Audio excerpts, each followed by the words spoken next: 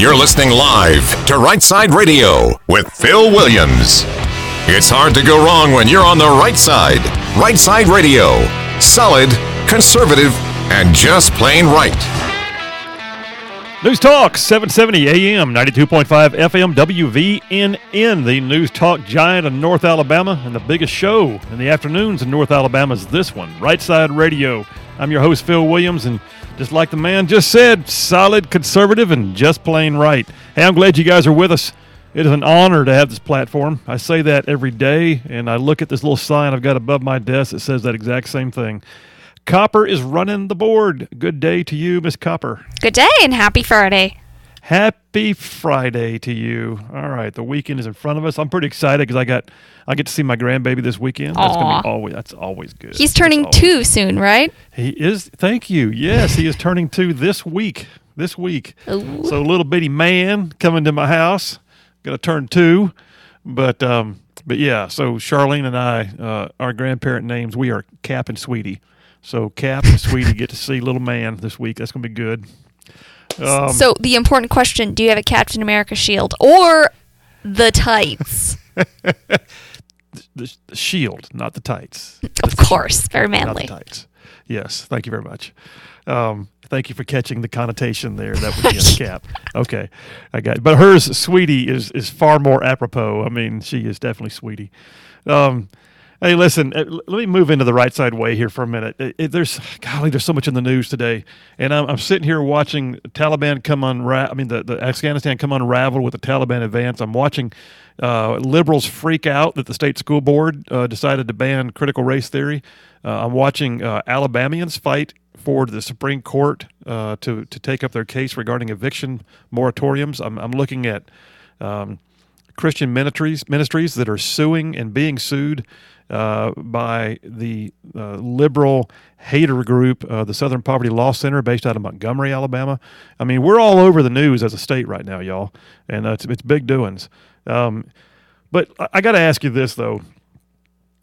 Think about it. I know everybody, when I say it, is going to automatically have a song in your mind. You know that song by Lee Greenwood, Proud to Be an American? I mean, everybody knows the chorus, right? The chorus, and I won't sing it to you, but the chorus says, "And I'm proud to be an American, where at least I know I'm free, and I won't forget the men who died who gave that right to me, and I'd proudly stand up next to you and defend her still today, because there ain't no doubt I love this land. God bless the USA." That's the part that everybody knows very well. The whole song is amazing. I mean, the chorus just resonates. I love it like when a crowd sings it together. But there's a part of that song that I think that most people blow right by. It's really, if you get down to it, it's the part that may have the most meaning. It's the opening words, and they're sung very low and very slow. You remember the lines? "If tomorrow all the things are gone I've worked for all my life, and I had to start again with just my children and my wife." What he's saying there is, what if everything you knew and loved was stripped away? What if everything you believed in was just turned on its head?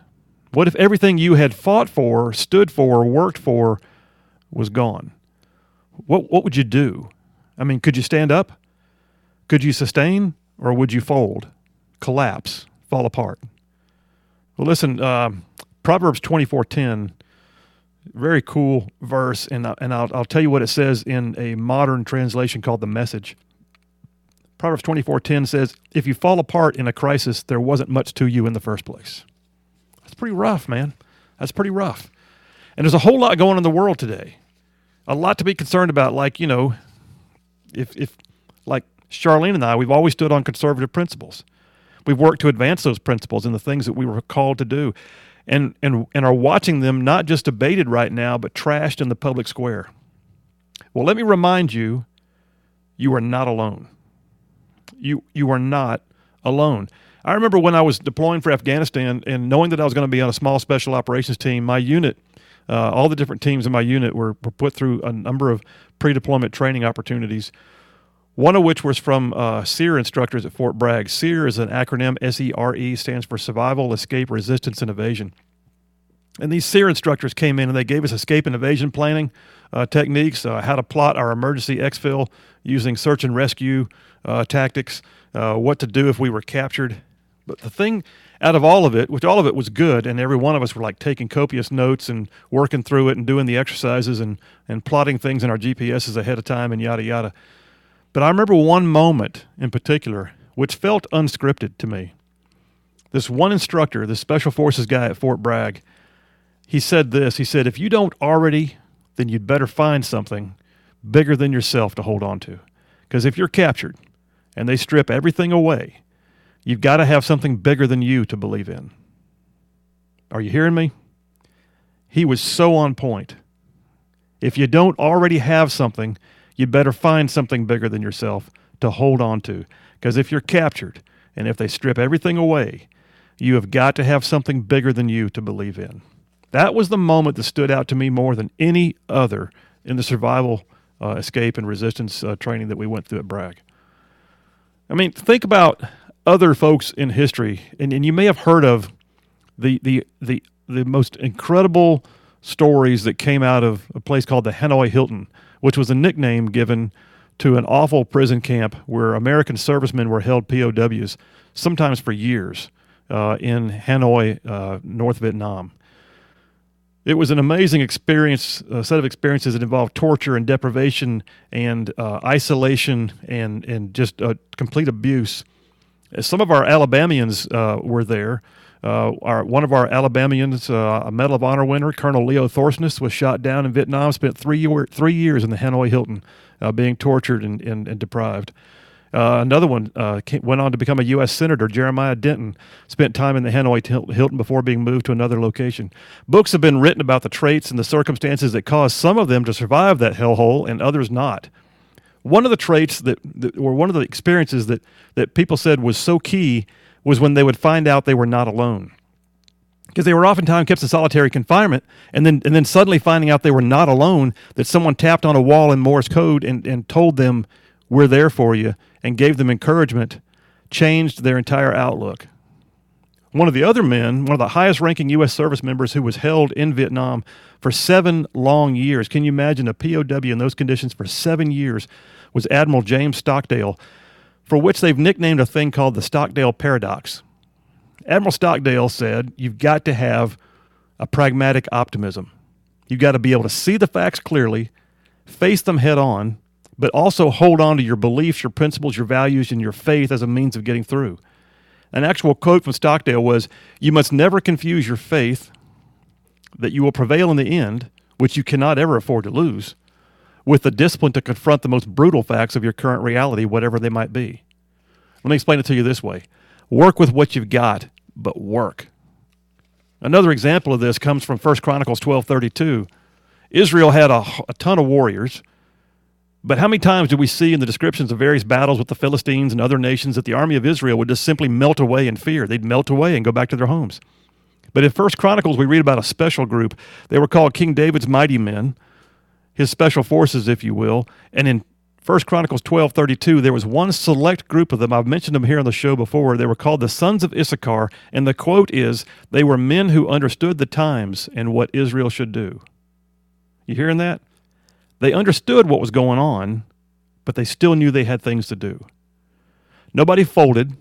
Nobody set unrealistic expectations in the sons of Issachar. Nobody cut off their friends and family because of political differences. Nobody abandoned their principles. They recognized their circumstances, and they set about to do whatever was necessary within those circumstances. Well, that's where we are right now, my friends. The hand we've been dealt is rough. I mean, Biden and liberals are wreaking havoc. Antifa, BLM, the riots, COVID restrictions, inflation, all of it.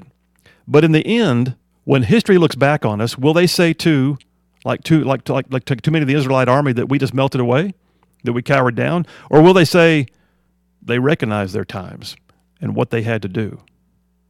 So listen, you grab hold of those principles, that faith, those values, those things that are bigger than you, things that are worth fighting for. You teach them to your kids. You encourage your neighbors.